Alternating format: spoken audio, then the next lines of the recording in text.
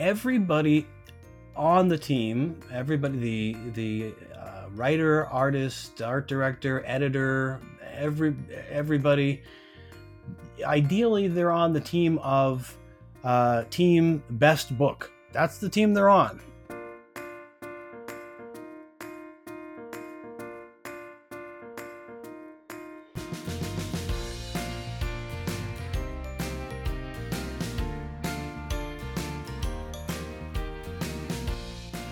Hey everybody, and welcome to another You May Contribute a Verse. Team Versey is Brenna Jennerette, author and outdoors mom, podcast wizard John Seymour, and me, Josh Munkin, science communicator, dad, and author whose dad would be proud at how much this episode talks about superheroes and comics. I respect the hell out of today's guest, Troy Wilson. He writes amazing books today, like Goldie Books and The Wee Bear, or Hat Cat, for example, and he wrote great books 20 years ago, too. This year, April of 2024, in fact, Troy's picture book, Perfect Man, turns 20 years old. And as someone who is hoping to break into the scene himself in the relatively, in publishing terms, near future, I'm really inspired by the ways Perfect Man is still reaching audiences and is still celebrated today. Happy birthday, Perfect Man, and congratulations, Troy. In honor of this auspicious anniversary, Troy is doing a giveaway of a copy of Perfect Man. Obviously, if you're listening to this episode in the distant future, it's probably over by now, and you can still pick up a copy of Perfect Man at most book retailers. But as of early February 2024, head to Twitter, Blue Sky, and Threads and share this episode, and tag us, of course, because otherwise we won't see it. By Valentine's Day, we'll pick the winner who loves on this show the hardest. If we get enough winners, I'll contribute a copy of Perfect Man as well, so get out there and share the show. In the meantime, we hope you enjoy this conversation that we had with Troy. Here's Troy's verse. Your audio, Troy, is a delight. Are you using some kind of fancy microphone? Yeah, it's really good. I'm using, well, it looks like what you might be using. I'm using Blue Yeti. Oh, us too. Okay. Yep. Mm-hmm. So, yeah. Mm-hmm. I can only dream of sounding as crisp and baritone on my end. I don't hear myself that way, nor do I hear myself that way when I edit these episodes. But no, I don't like the sound. The sound of my voice. No fun. No, nobody likes it. Nobody likes the sound of their voice. I was gonna say nobody really likes to listen to themselves. I mean, luckily I don't have too much of an affliction because when we edit these or like have to re-listen, to post and whatever, it's a lot of like going back and forth. So it's not too bad, but it's not my favorite. So. Mm-hmm. Yeah, it's funny. Yeah. When we started doing this, I sort of knew that podcasting was the hobby for us, or the pastime, or however you want to characterize it for us. Because as I edited these episodes, this was even before Brenna joined. As I edited the episodes, I didn't hate the way I sounded, which was it's like a real barrier to entry. If you hate what you're doing, hate the output. So totally. It was worth pursuing, right? Totally, which is why I wanted to do a podcast in the first place, honestly, because so many writers have blogs and I'm like, I don't want to write about writing. That just sounds like so, I just did not have any interest. But like chatting with people and hearing about like their journeys and what they have to say, like that's just like so much more fun. So much on the same page. Because really, we only have, I think, so much writing energy. And writing about writing is not necessarily how I would want to expend a big chunk of it. I'd rather just expend it on the stuff itself. The chatting interviews I prefer greatly to the written back and forth that I also do. It's nice to be able to refine one's answer and rewrite it ad nauseum and make it sound really great, and you don't have any ums and ahs and all that sort of thing. But at the same time, you're writing, and it's just sucking some energy away. So from that, we just refine and post. That's why everybody always sounds so good and refined. There we are. Perfect. There we go. That's why it always sounds like Perfect Man is on the podcast. Yes. Perfect Man. Yes. Totally. Yes, that way. Perfect Man. Yeah. Oh my gosh. All right. Well, let's talk about Perfect Man because so it was the 20th anniversary, right? It came out in 2004. Yeah, 2004. Exactly. Yeah, and it says in the soft cover it says 2005, but that was the release of the soft cover. So 2004 was the hardcover. Yeah, long time ago. Really, Yeah, lot has and changed. it still holds up though, because so number one, the story is really fun. So it gave me a lot of Mega Man vibes, like how you get in there and Mega Man just like quits, right? Or sorry, his nemesis quits and he doesn't want to be a superhero anymore. And Mega Mind is sort of like, well, what am I supposed to do? Like, what does a nemesis do? A superhero do if you don't have a nemesis, right? So he's like lost. I got very much like the Mega Man vibes when I was reading it. And also, Mega Man being the Nintendo character, who I don't think quits. no, Who not are we Mega talking Man, about? the other dude, Right. Brad Pitt's character quits. Yeah. No, that's high praise. I love that movie, and this also came out back when I think The Incredibles came out. Was Oh it yeah. the same year? Later the same year, Mm-hmm. something like that. Whereas Okay. Yeah. again, superheroes are quitting, but they're forced to. In that case, it's not a voluntary decision on their part. Um, but I love superheroes quitting stories, and there are a ton of them in comics, and now in well, since Perfect Man came out, lots in film and cartoons and whatever, and it's a great. Oftentimes, it can really there can be some great stuff because you can take it from all kinds of different angles. How that affects the superheroes themselves, how it affects the world, how it affects their foes, and just sort of a life purpose thing too. It's a life change thing, changing one's. I don't know. Well, in I guess in Perfect Man's case, it's sort of potentially changing one's approach to how one helps the world, if depending on whether one thinks that um, Perfect Man actually sort of comes back in the book or not, which is a debatable point. But yeah, no, I love the Megamind movie. It's a real fun one. Same, same.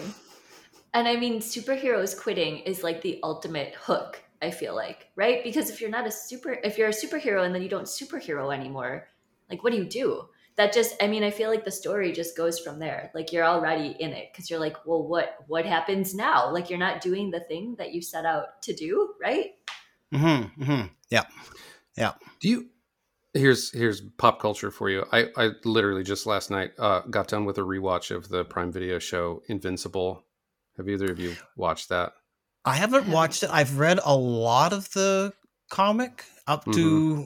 up to some really crucial plot twisty points. Let's put it that way for that. And yeah, I really like it. I've heard good things about the animated as well. I just haven't gotten It's to it. very it's very good. Decidedly a lot Hmm. more blood than in Perfect Man. If I'm Yes. comparing the two.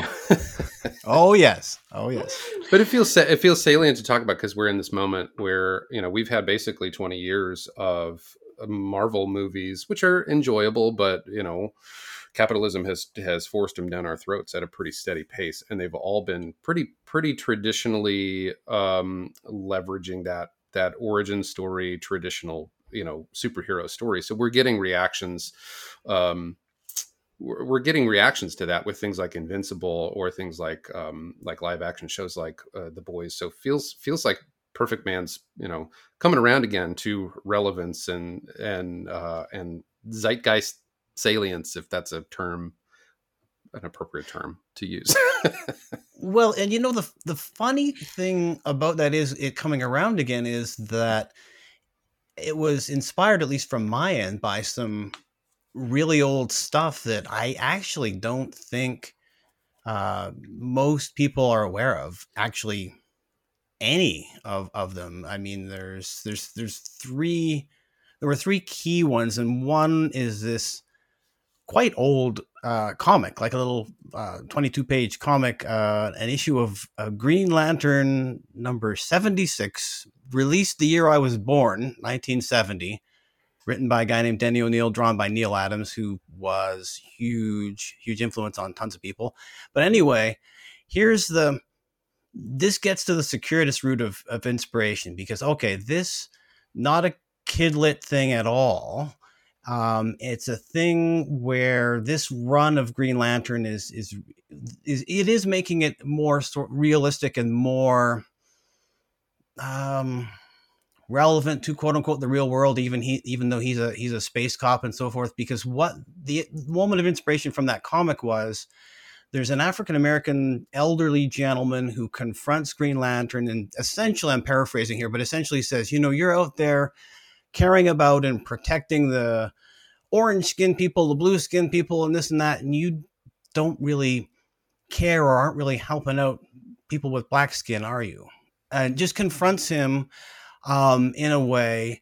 And weirdly, that got me to thinking, well, what if a kid confronts a superhero about maybe they're not helping as much as they could, and maybe they should, instead of fighting criminals at the crime end, maybe they should be a teacher or something and teach them right at the other end of things and so forth. And that was an interesting thought to me, but the kid was way too adult in terms of how they were expressing things, what they were expressing. So I let that stew for a while.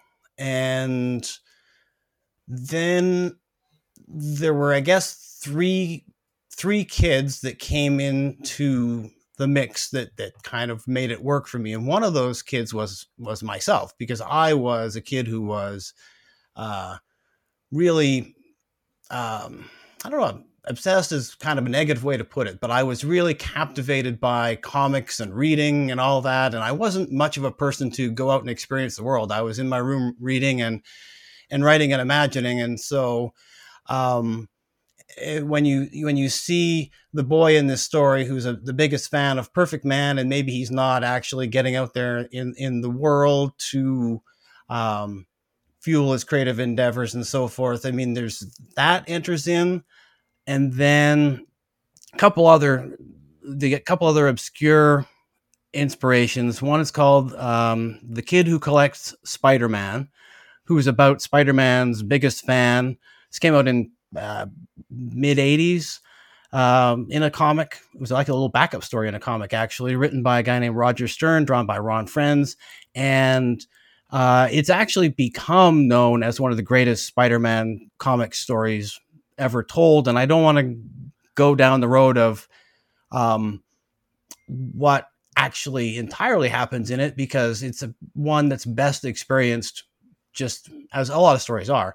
It's best experienced in and of itself. But I mean, it does involve a kid who is a huge fan of Spider-Man and does get to meet Spider-Man, and going on and on here. But the final obscure inspiration is a novel called The Kryptonite Kid. Came out in 1979, though I encountered it in my high school library.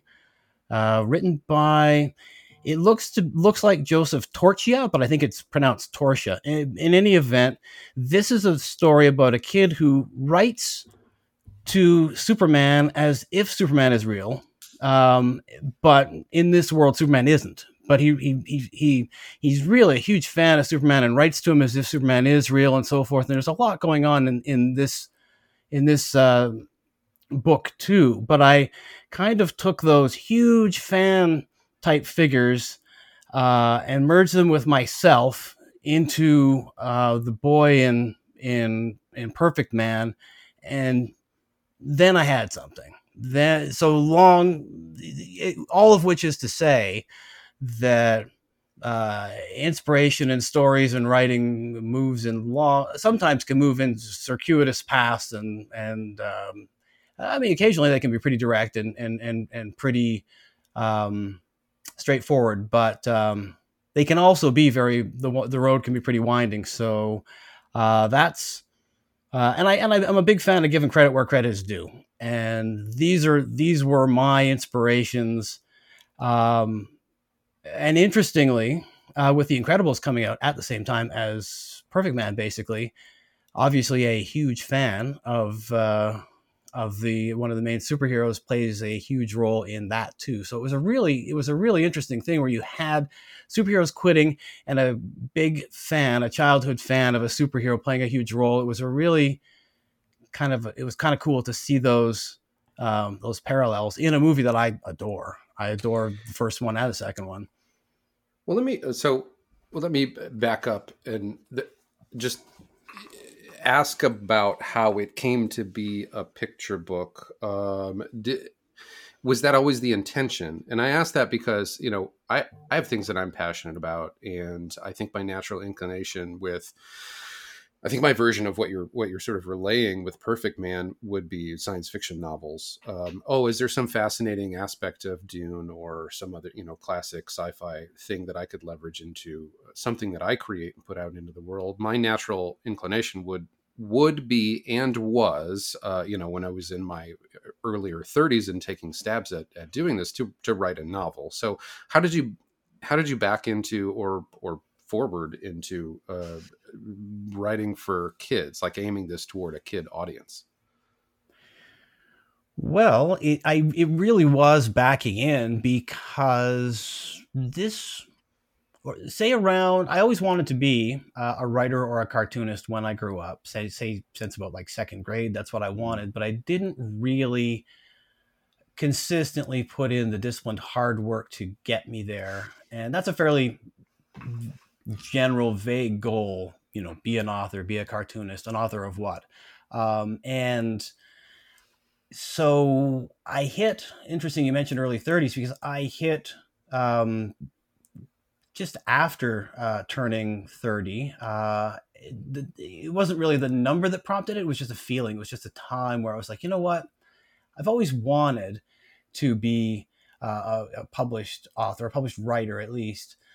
So let's actually put some disciplined time and energy into this. And given that I was starting from ground zero and kind of in a hurry to get somewhere, I thought, well, I was aiming to write short things. And so some of those short things ended up being opinion pieces. Some of them ended up being short little actual reporting, little journalistic stories, like various and sundry things. And since I was writing short, and this idea, I don't know that it's hard to say now when I thought of, hey, let's initially have this kid be rating a superhero, and then it turns into something a little bit different. It's hard to say at that very moment that it occurred to me that I thought picture book exactly. But I mean, I did write it picture book length, and I did submit it as a picture book. So it must have occurred to you at some point. It must have occurred to me at some point because it happened. I'm not exactly sure what exactly the point when it was, but I guess really what I figured was, okay, I've got all these short things, and so why can't a picture book be among those things? So I was writing stuff for grown-ups, stuff, this picture book for kids. It was like this array, this army of short pieces that I was sending out into the world in various ways, and that happened to be one of those. And then down the line, what happened was all the other forms of writing that I was doing and trying my hand at, eventually I was like, I've done enough of those. I've done enough of that. And so all of those fell away, and the picture book writing remained. I fell in love with the picture book writing and the picture books and the picture book scene, and stayed on that. And I wasn't that interested in, I don't really need to write a whole lot more in the way of short news stories or even opinion pieces. I wrote a number of them for a local alternative weekly. I don't know, it was probably like at least 5 or more of those got in at various points. But I just was like, there again, I was like, I've only got so much writing energy in me. What do I want to expand that on? And picture books turned out to be the victorious one. I mean, that's not the case for everybody. I mean, there's lots of folks who will write picture books and write this and write that and write many different forms of things, and that's And that's fair too. But I mean, picture books is pretty irresistible as a form, with the page turns and with the lovely art and with the connecting to everyone, everyone from, the super young kids to the oldest grandparents, everybody in between. It's pretty amazing thing to be doing. So, Troy, I have to ask, so since you were so inspired by these comics growing up, did you ever write any comics? Like did Perfect Man come out as an actual comic to begin with? And like did you also do the artwork at some point? Like do you do that? Do you still draw? Do you still illustrate? I draw, but the extent that I draw is usually when I autograph copies of my book, I'll draw myself in a cartoony form, as you as Yeah, you are aware. I got it. Yeah, So, let me show Josh. um, Here it is. Oh my gosh, that's amazing. Yeah. right, yeah. So I've had a lot of practice at drawing myself. So, and I'm decent at drawing various things, but I'm also fairly lazy with that. Where I'm disciplined, I found, is with the writing. That's where I'm Mhm. disciplined, and I go, okay, I'm really going to hone this skill, and the art, I will draw what I like to draw, and I have no interest in drawing a lot of things. I mean, So because talk about creative bandwidth, right? Like, if you've got creative bandwidth for writing, like personally, I totally identify with what you're saying. Like, I don't have enough creative bandwidth to then also illustrate what I'm writing. Like, art notes are one thing, and that takes some imagination and figuring it out, but like also drawing it and making sure those are also, top notch. It's a lot.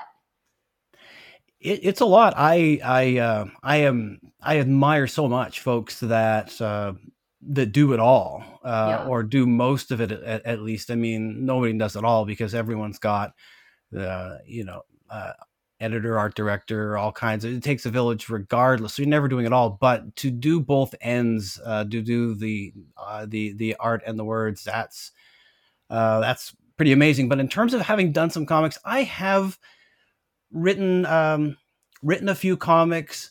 The tough thing with that, I found, I'd be happy to write more of them. It's just a tough thing in terms of shopping it around in a way, because it is so visual, and Mhm.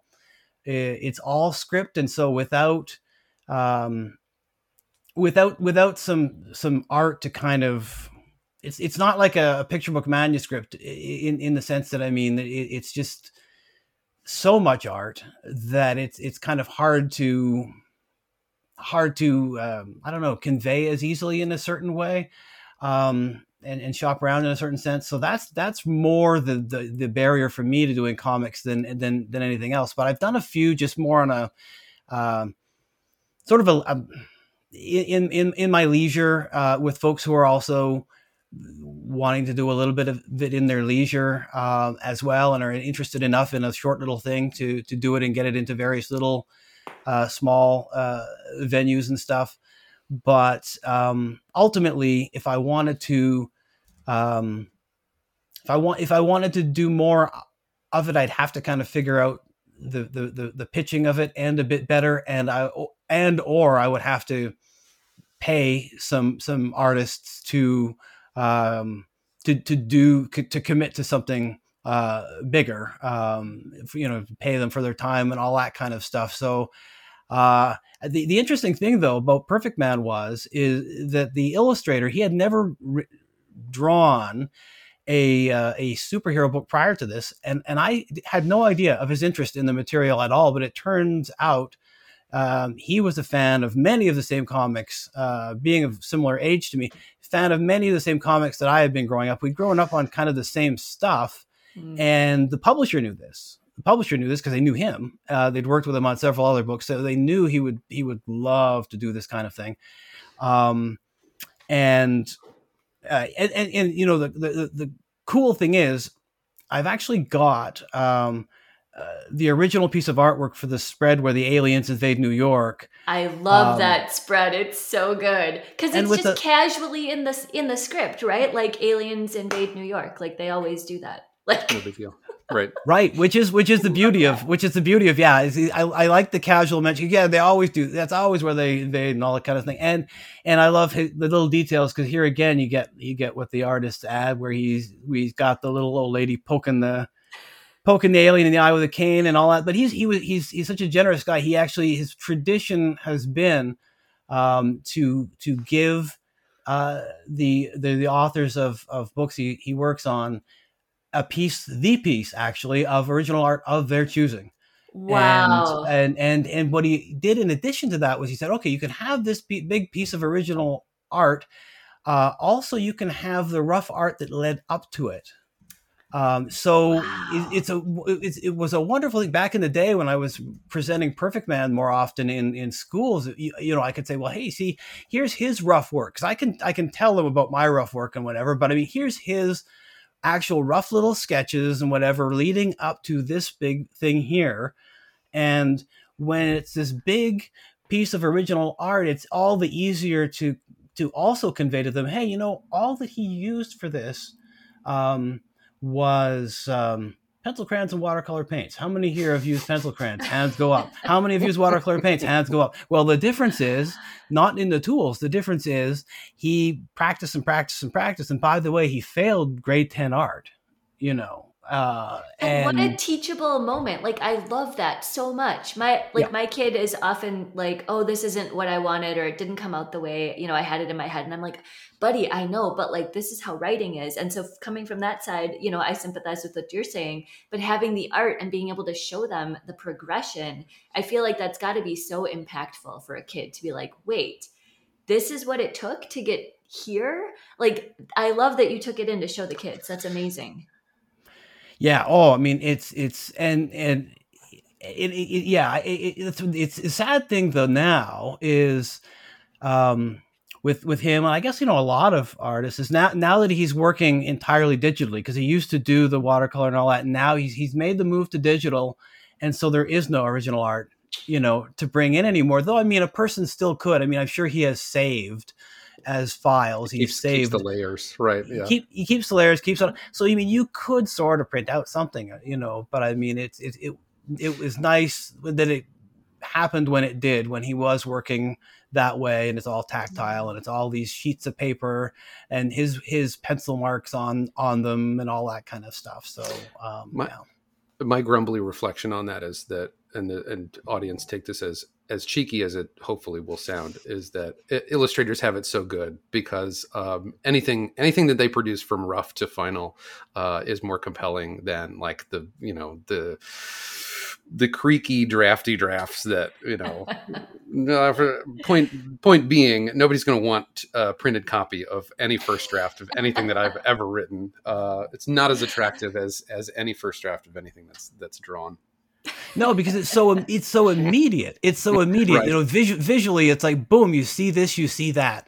Whereas Totally. you otherwise, if you're combing through a rough draft, you kind of got to look, okay, read it, and then kind of, oh, now I'll go over here, do the comparison to the final one, and okay, yeah, I see. It's just a more laborious process to actually see the difference. Whereas when it's with art, yeah, you can just see it. It's just instantaneous. Boom, I see that. That's it. Yeah. And I want to take a moment. So we're talking about illustrations. I want to take a moment just to acknowledge authors credit your illustrators. Like we're doing, Troy, you're doing a fantastic job of crediting your illustrator. Yeah, and Dean Griffiths. Dean Griffiths is the name. So yes. Absolutely. And if I remember correctly from the cover of Perfect Man, it's not written by Troy, illustrated by Dean. It's Troy and Dean. Yep, if I remember right, which feels like an intentional choice. Well, it was an intentional choice, but not exactly in the way that you're thinking. I suspect, because the intentional choices is they were trying to make this like a comic book covers would look. So comic book covers, I mean, some of the comic book covers would say written by and drawn by, but a lot of them a lot of them of certain eras wouldn't. A lot of them would just be this person and this person, because they've got the whole they've got like 30 special 32-page issue and a little blurb about is Perfect Man gone forever? Only Michael. So they really wanted to get that whole comic book cover vibe, and so really that's more a side effect of that than it is them being. I'd like to credit them with being that enlightened in the way of giving just that equal storytelling credit, but I don't know that that's actually the case, as it might just be sort of a happy side effect of them kind of looking at certain comic book covers of a certain era and going, well, that's how they write that. That's how, I mean, that's how they put that there. But I do love that about it, because I've always thought it's because it does, you do really meld. I mean, some of the favorite, even going beyond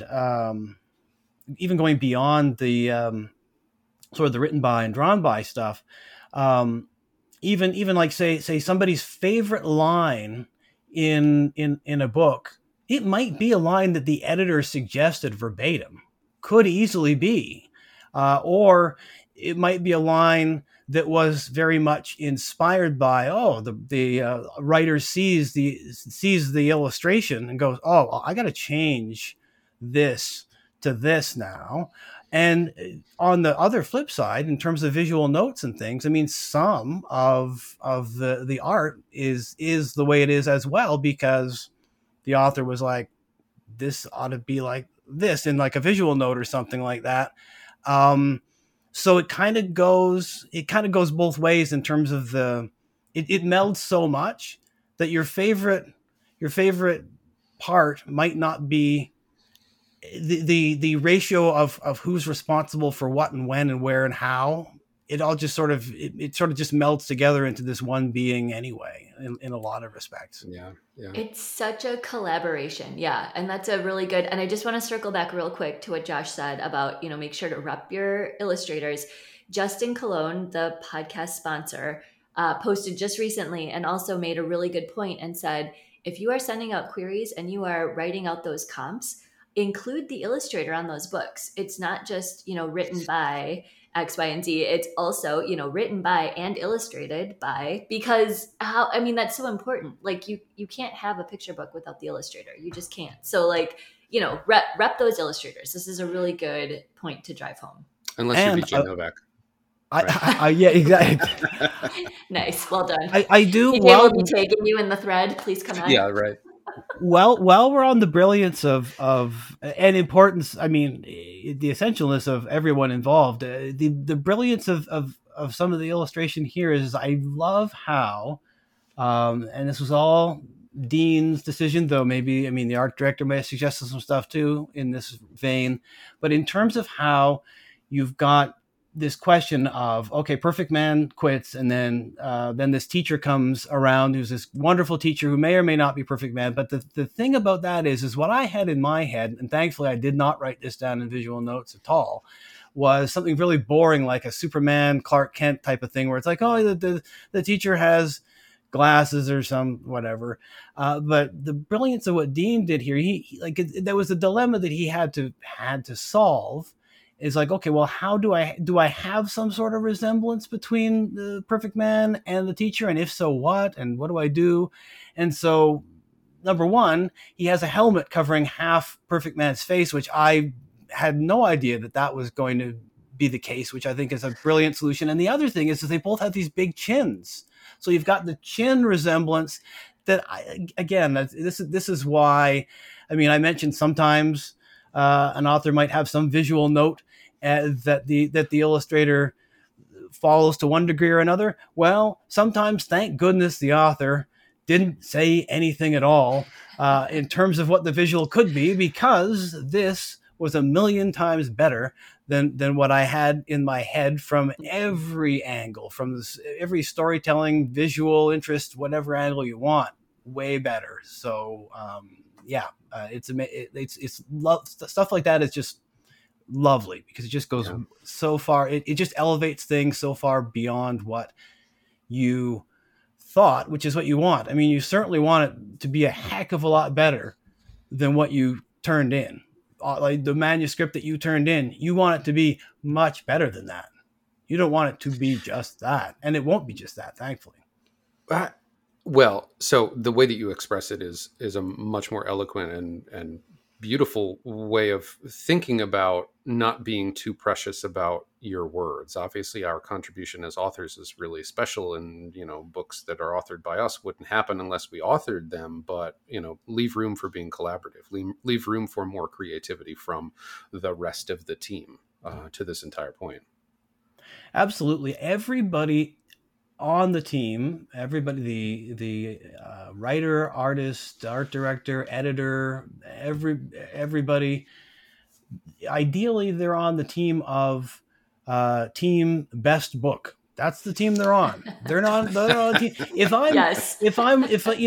after I'm a thing is accepted and I don't have to be quote unquote right about anything after the contract is signed. I mean, the editor can go, well, I think that this should be this instead. And if they're right, they're right. If the artist has a way of doing things that I never anticipated, and they're right. I mean, it's just all I want, and all I think most people involved want, is just what's the best book that we can put out. And the best ideas come from everybody. That's the best idea. It's this crowdsourced thing, and everybody contributes to that wonderful mix, and it really is an amazing thing to experience. Hey everybody, time for a couple of mid-episode comments. Before we get to our weekly reviews, which are some really good ones this week, I did want to take a couple of minutes to talk about our Patreon, which we've started to kind of soft open, light fanfare lately, but I wanted to take a moment to acknowledge the awesome people who have joined us as some of our first patrons, aside from me, who just wants the stickers that are part of our Make It Sticky tier. So props to Jacqueline Lindsay, Stan Yan, Katie Reinert, and Jenna Johnson for being our first 4 patrons on Patreon. Thank you so much for supporting the podcast and helping us to offset the relatively light costs of putting the show on and keeping it fun and pleasurable, and hopefully getting some stickers and possibly some shout outs for your investment in the podcast. If you are interested in helping support the podcast, we've both got our Patreon as well as our separate shout outs that you can buy individually or license, however you want to say that, individually. Just go to our Linktree at linktree.com/verse show to find all the episodes, as well as the various ways that you can support the show, including merch as well. And now that we've gotten that bit of commercialness out of the way, let's shout out some other things that people have done. Brenna's review for this week is called Jump In, written and illustrated by Chandra Strickland. This book is, and this is exactly what Brenna writes, this book is -wow, all in caps. The rhythmic words and bright, vibrant illustrations make you feel like you're right there with the kids and even Ms. Mabel, who takes a turn.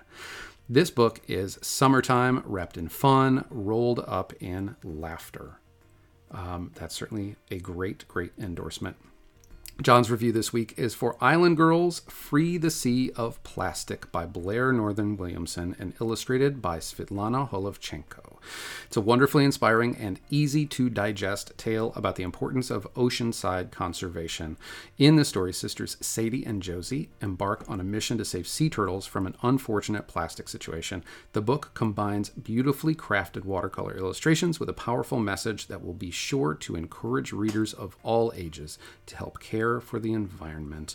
And true to John's reviews, John gives this delightful story 10 healthy sea turtles out of 10. I did not do my reviews based on a sea turtle rating scale, however, and hopefully that's okay. My review, I did this a couple episodes ago. My review is another kind of double whammy. This time pairing 2 different but similarly themed books together, whose themes are kind of acceptance and openness from family. Julian is a Mermaid doesn't need a lot of introduction, as I'm sure many of you who are listening to this are already very familiar with the book. It's a tale of Julian's fashion exploration. It's pretty well regarded for very good reasons, and is a touching depiction of the good that comes from having a supportive family open to, your own self-expression. But Fred Gets Dressed, and shout out in particular to our buddy Steph Campisi for turning me onto this book, is another take on a similar theme, and it's interesting reading these two together. We've got them both checked out from the library at our house right now.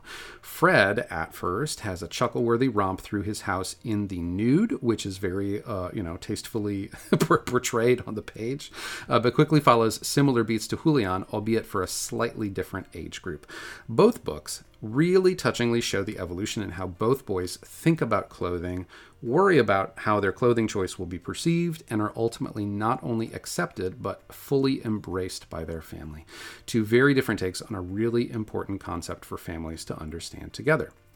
Get out and review a book today, something that's, hits your household in a pleasurable way. Authors really appreciate it, and it does wonders for publicizing and enhancing the reach of some of your favorite books. And now, without further ado, back to our conversation with Troy. So before we move on, or before, we take like a different thread here, just in case that happens, I want to talk about Stan Lee's review on the back. I'm glad, because I was about to do a tangential question. Oh my gosh. So let's do that. Okay, let's just do this real quick. Let me just read it so that the audience can hear, because this is so cool. Stan Lee reviewed your book and it got to be on the cover. That has to feel good, especially as a dude who comes from like a comic book background and you like grew up on this stuff. Stan Lee he's Stan Lee. So like to have it on your book is very cool.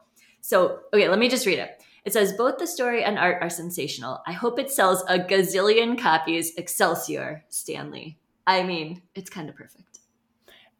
And that almost didn't happen because I sent him, mailed him a copy of the book, suggested by the other person who's on there, Roger Stern.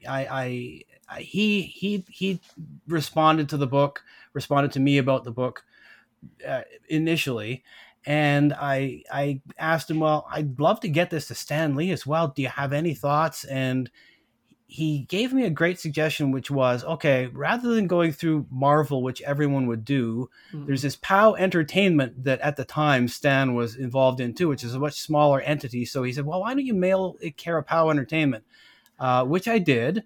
And the reason I almost did not get the emailed response was because it ended up in my junk email inbox, my junk box. And had I not checked it, I don't know if I was, now in time fades memory. So I don't know if I was like checking it because I was wondering if he responded and ended up there, or if I just randomly checked it. I don't know. But in any case, I checked it and it's like, oh my goodness, there's an email from Stan Lee sitting here. Oh my gosh. And so I almost, I don't, eventually it would have obviously gone from that, been trashed out of there. So that was a lucky break for sure. And one other quick tangential thing with Stan is that later on, I was editing and putting together a charity anthology of comics, which I contributed a little comic that I wrote. It was a charity anthology to benefit a primate rescue center. It was called Panels for Primates. Cool. And I had his email. So I asked him if he might like to contribute something small. It could just be even like a little comic strip, a few panels even. He could write something, and cool. And he said, oh yeah, I'd love to do that. And then, time passes and he's a busy guy and whatever. And I was kind of wondering if it would actually occur. And then what was literally a dark and stormy night, it literally was, into my email inbox, and not the junk box this time, the actual thing, thank goodness, was this a script, a Stan Lee script in my email for this 3-panel little comic strip. And so I approached this cartoonist who was a big supporter of the whole Panels for Primates thing to begin with, and he really helped with getting it where it needed to be, getting it to the venue it needed to be, and so forth initially. So I said to him, and I knew he was a huge fan of Stan Lee and the Lee Kirby Fantastic Four, all that kind of stuff. I mean, he'd even worked on one of the characters for a miniseries. So I said, hey, how would you like to work on this comic strip by Stan Lee? I mean, of course, I knew he would want to do that, but he's like, no, I'm good. I'm good. I don't think so. Yeah. But his initial response was twofold. It was, yes, of course, and I need proof that this is Stan Lee. So I was like, so basically, I forwarded him the exchange, the correspondence, which was, now and then, like every a few months or whatever, I check in with Stan. I wouldn't pester him, but I mean, just about, okay, are you still interested, whatever. So I emailed him that sort of correspondence that I would certainly not be technically adept enough to fake in any way. And so that was the only collaboration, the one and only collaboration that he ever got to do with Stan Lee. And it's really cool that it would have never happened without Perfect Man happening first. And I got to see on the social media later on, I got to see a picture of him and Stan together at a convention, kind of, just kind of saying, hey, it was cool to work with you and all that kind of stuff. It was just a lovely little connection, and Stan was so generous to give, because everyone's I'm sure, asking Stan, could you do this? Could you do that? Could you do the other? And, my little rinky-dink charity anthology, he takes the time to actually give me a script, and actually took the time after it was illustrated to go, hey, could we tweak this line here a little bit for this reason? It was a good reason, a good tweak, so he didn't just it wasn't even him just sort of, oh, here's a short thing, phoning it in, not caring afterwards even. I mean, he even cared enough to be like, yeah, I think this line would land better thinking about it if it was like refined this way. And it was an absolutely excellent edit, and it was just a lovely thing to have been a part of, above and beyond him liking Perfect Man, which was, of course, it was and is a thrill, to be sure. Gosh, well, and just such a delightful example of that actionable sort of advice or learning, which is just shoot your shot, take a chance, and hopefully who you're shooting your shot with also shares the belief that, once you're in a position to give back, like reach a hand down and do something that will be magical for somebody else in this way. That's a really wonderful story. Also, in terms of actionable advice, check your junk mail. That's the last piece of advice. Yeah, check it now and then. You never know. I mean, it might not all be junk in there. Yeah. I don't think in the intervening 20 years that the algorithms for junk mail have gotten measurably smarter, at least in terms of what I find in there. Yeah, right. I mean, you would think it would filter for Stan Lee. They'd be like, "Oh, yeah, well, right. This clearly isn't junk. Like, whoever this is going to wants to read this. Like, please don't put Stan Lee's email in junk." Well, I mean, it wasn't. To be fair, I guess, to the algorithm, it was not. Not that I need. That's kind of you, Troy. That's too charitable. Too charitable. It wasn't Stan Lee at such and such. It was an interesting. I can say it now because I mean, I guarded it jealously at the time, but it was an abbreviation of Comic Book Man. Not every letter was in there, and it was at AOL.com, but it didn't have Stan Lee. It didn't have Stan Lee. Of course it did, but it didn't have Stan Lee in the thing, so totally. That much slack I'm going to give the algorithm. That's love the reality. Love the curtain pullback that Stanley had an AOL email address. Yep. Totally. And that fits, like, everything I know about Stanley is mostly based on the Kevin Smith and Mallrats movies, because he did, he did a cameo, and I love Jay and Silent Bob, love them. And I also, I have a bunch of old friends who just were very much these comic book junkies in college. So I have a good understanding of, like, who this guy is and the sort of reputation that he has. And I always got the sense that he was just like a really genuine guy. He was a good guy. And so, like, I love hearing that he responded about this charity anthology, and that he, cared enough to do the tweak, because that fits with everything I know about him.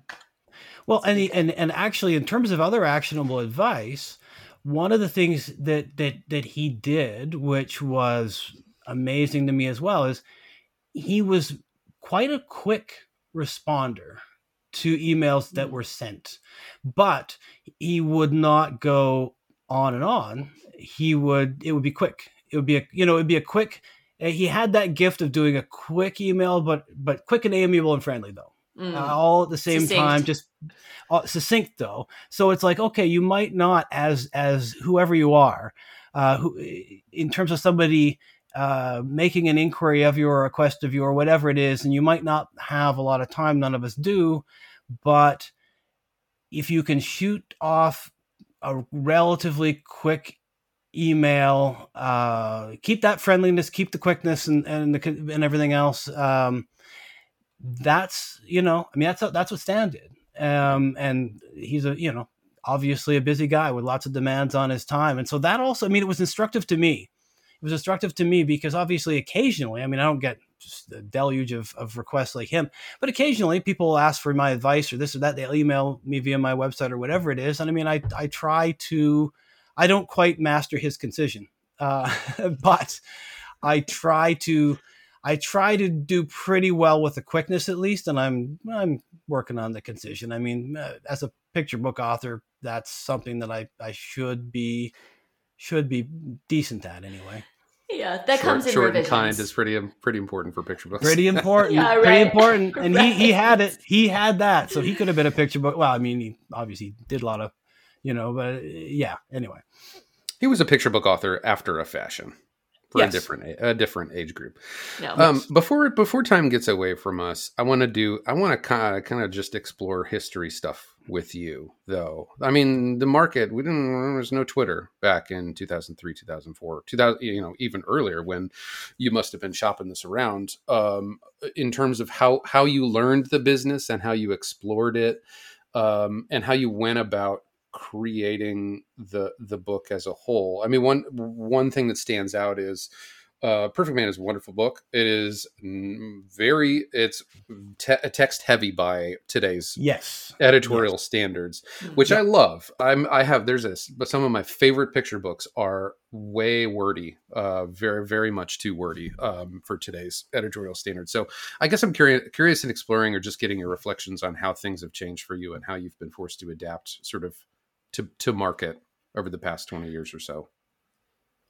Well, definitely there's been a shift in terms of picture books where the age range is. So, this is partly why this is was as wordy as it was, because while there were your Where the Wild Things Are and various ones that were obviously far less wordy, there were quite a few that were as wordy as this out there at the time, partly because the upper end of the age range for picture books was higher than it is now. So a big part of the adaptation is simply that concision, getting things much more concise, and honestly getting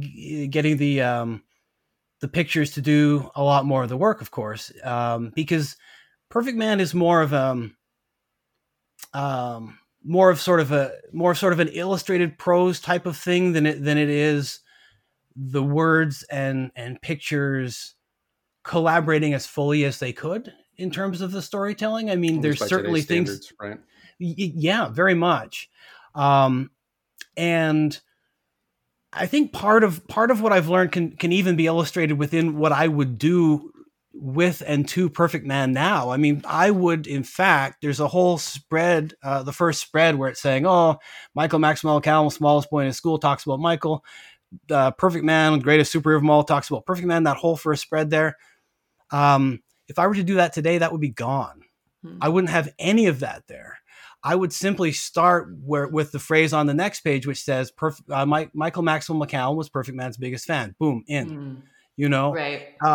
So there's a lot of things like that. And I suppose in terms of the contrast between this book and my most recent book, Hat Cat, I mean, it is, you could not get a more extreme contrast in terms of the, word count and how much information is thrown at you with Perfect Man versus how, in some ways, how much isn't thrown at you with Hat Cat. So that's been a big adaptation, I suppose. I mean, the weird thing is one of the things I was worried about with Perfect Man at the time was how didactic it is, and how, I mean, it gets away with it for a lot of reasons in my view, but it certainly is, because that was viewed at the time as a big no-no. I think it's viewed slightly less so, well, maybe significantly less so now, but it's only if you pull it off in a different way than Perfect Man pulls it off. Put it that way. I mean, there are books that are entirely about what the teaching thing is. They're like, sometimes it's like right in the title what the teaching thing is. Like this is not an example, but if there's like something that says, there could very well be a book that says not quite this wording, but say, be courageous. And that could be the title of the thing. And it's telling you, oh, here's all the ways you can be courageous. But it's doing that, like it's doing it in a vastly different way than Perfect Man's kind of message telling. Like it's a really different way. It's a much more breezy, flowy, quicker way, I guess, too, because Perfect Man is fairly text heavy, but it's also, and partly because of that, it's a slower book too. It's a slower book, despite the fact that it's got an alien invasion and all that kind of stuff, but it's still a slower book. I mean, you've got this huge, everything goes to a screeching halt for a huge conversation between the kid and his teacher that goes on for quite some time. I mean, I think it works because there's this tension in there of, well, okay, is this advice that a teacher is giving him, or is this advice that a teacher who is his favorite superhero is giving him? So there's this tension in there that kind of keeps it kind of moving forward. But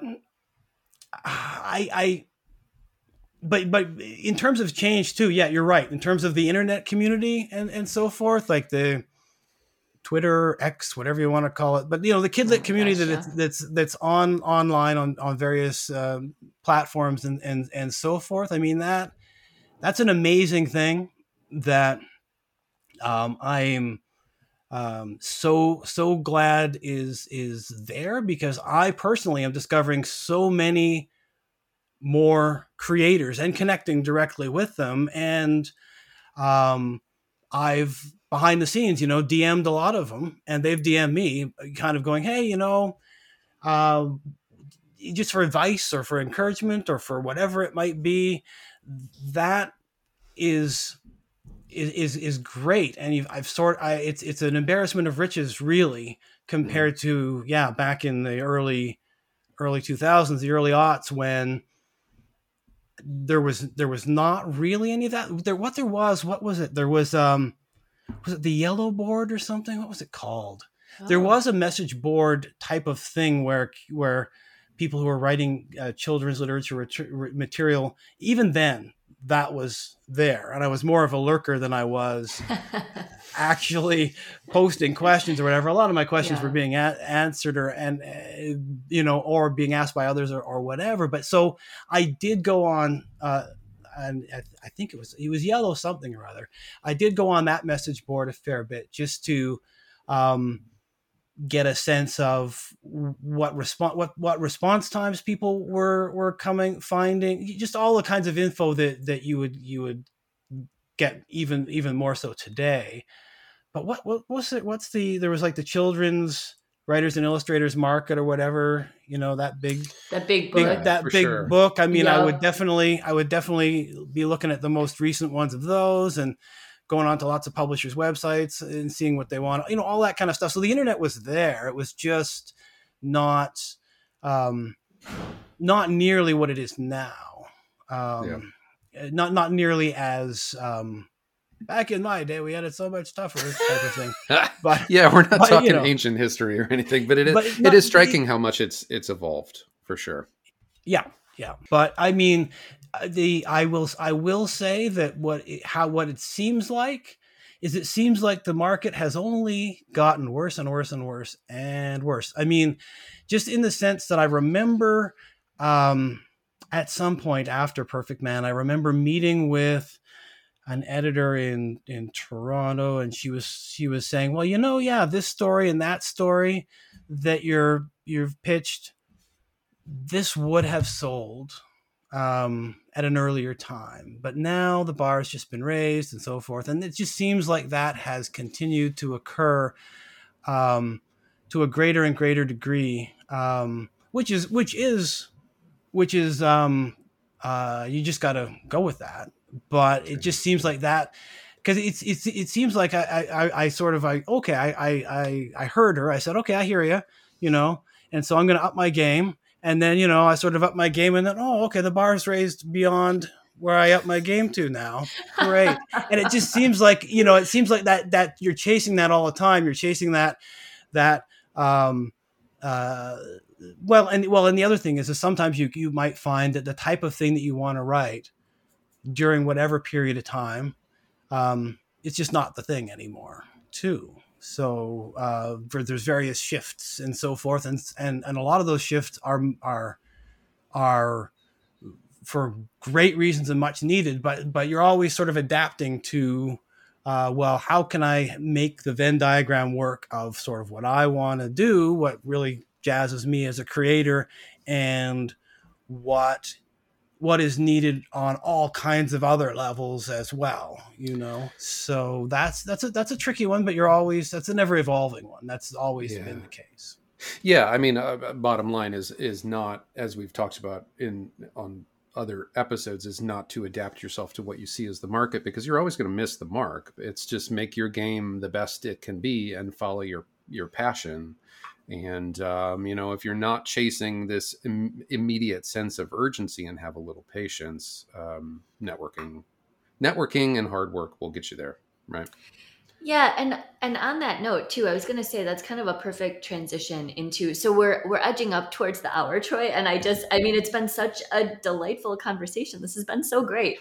But what I was going to ask is, are you waiting for anything new to come out? Is there anything in the works? Are you sort of like, waiting to promo something, or can you tell us anything about, the behind the scenes? Well, I believe when this it's an interesting thing, because this'll be dropping a fair while after we were chatting, so there could very well be some things that I have news about when this drops that I don't have now. I mean, I just got news yesterday of something going to the editorial board in September. Oh, okay. So, which I think, I mean, I really love. Like, there's some changes that were suggested that I love, that make it work even better as far as I'm concerned. So who knows? Maybe I will know. Well, I will know one way or the other, but I don't know, as we speak now. And then, um, And then in October, my first Halloween story is going to be in a kids magazine, but that'll be in the rearview mirror when this drops. So really, at the point of this, I mean, what's going to be going on that I know is going to be going on is I will be celebrating the 20th anniversary of Perfect Man, and I've got all kinds of different folks that I'll be talking to. You're the first people all that right. I have on your publicity tour. first Nice. stop on that. So this has been wonderful, wonderful in that regard. Wonderful anyway. It's been lots of fun. So that's really right now what I know for sure is that there's going to be lots more folks that I'm going to have a blast talking to, and I'm going to be giving away lots of copies of Perfect Man and all that kind of stuff. So I know that's happening. I will say that there is one book that I would define as being the sort of book on my bucket list, the one. And I finally got it to a place where, I mean, I think I mean, obviously everything can improve, but I think, oh man, this is lovely. It's lovely. And it's one of those ones that's the one above all others that I have to get out there in the world. I mean, I might even, if I had to, maybe I'd even self-publish it, which is not really a route that I ever really want to go. Yeah. But maybe for this one, maybe I would if I had to. I don't think I'll have to. I really don't. I think it will find a home somewhere. And so I'm excited about that one. So yeah, as always, many irons in the fire, and who knows what what will happen. We'll keep our fingers crossed for that one. And then can you tell us when the actual Perfect Man 20th anniversary is? Because we can coincide the podcast dropping with that anniversary, so we can, be part of the hype. Well, the actual is April. Okay. That's the April of 2024 is the actual, but I mean, this could even January is fantastic, honestly, because January is the year. January is the year. Yeah, perfect. It's like boom, new year. We're first out of the gate, new year with all of that. So, but that's the actual. Yeah, great. No, that's awesome. And I know you said you wanted to do a giveaway coincided with the podcast, so maybe January is good, and we can do the giveaway, and then whoever gets that book can also will be part of it and sort of can be like, this book is amazing, and can review and all this stuff and help get everything going, because that's so exciting. I'm really excited about it because I love Perfect Man. Yeah. Oh, thanks. Well, how could you disagree with Stanley? How that's right. Right. Respect his memory and his opinions. There we go. But no, this has been so much fun. Thank you so much. I'm so glad that I know that this has been a while in coming and everything, but it's been well worth the wait for me, from my end anyway. I've really, really enjoyed this, and it's just been lovely talking to you. Thanks for listening this week. Find all of our episodes and other associated links and information at linktree.com/verseshow. Or reach out to us on Twitter. Thanks again, and we'll see you next verse. Bye.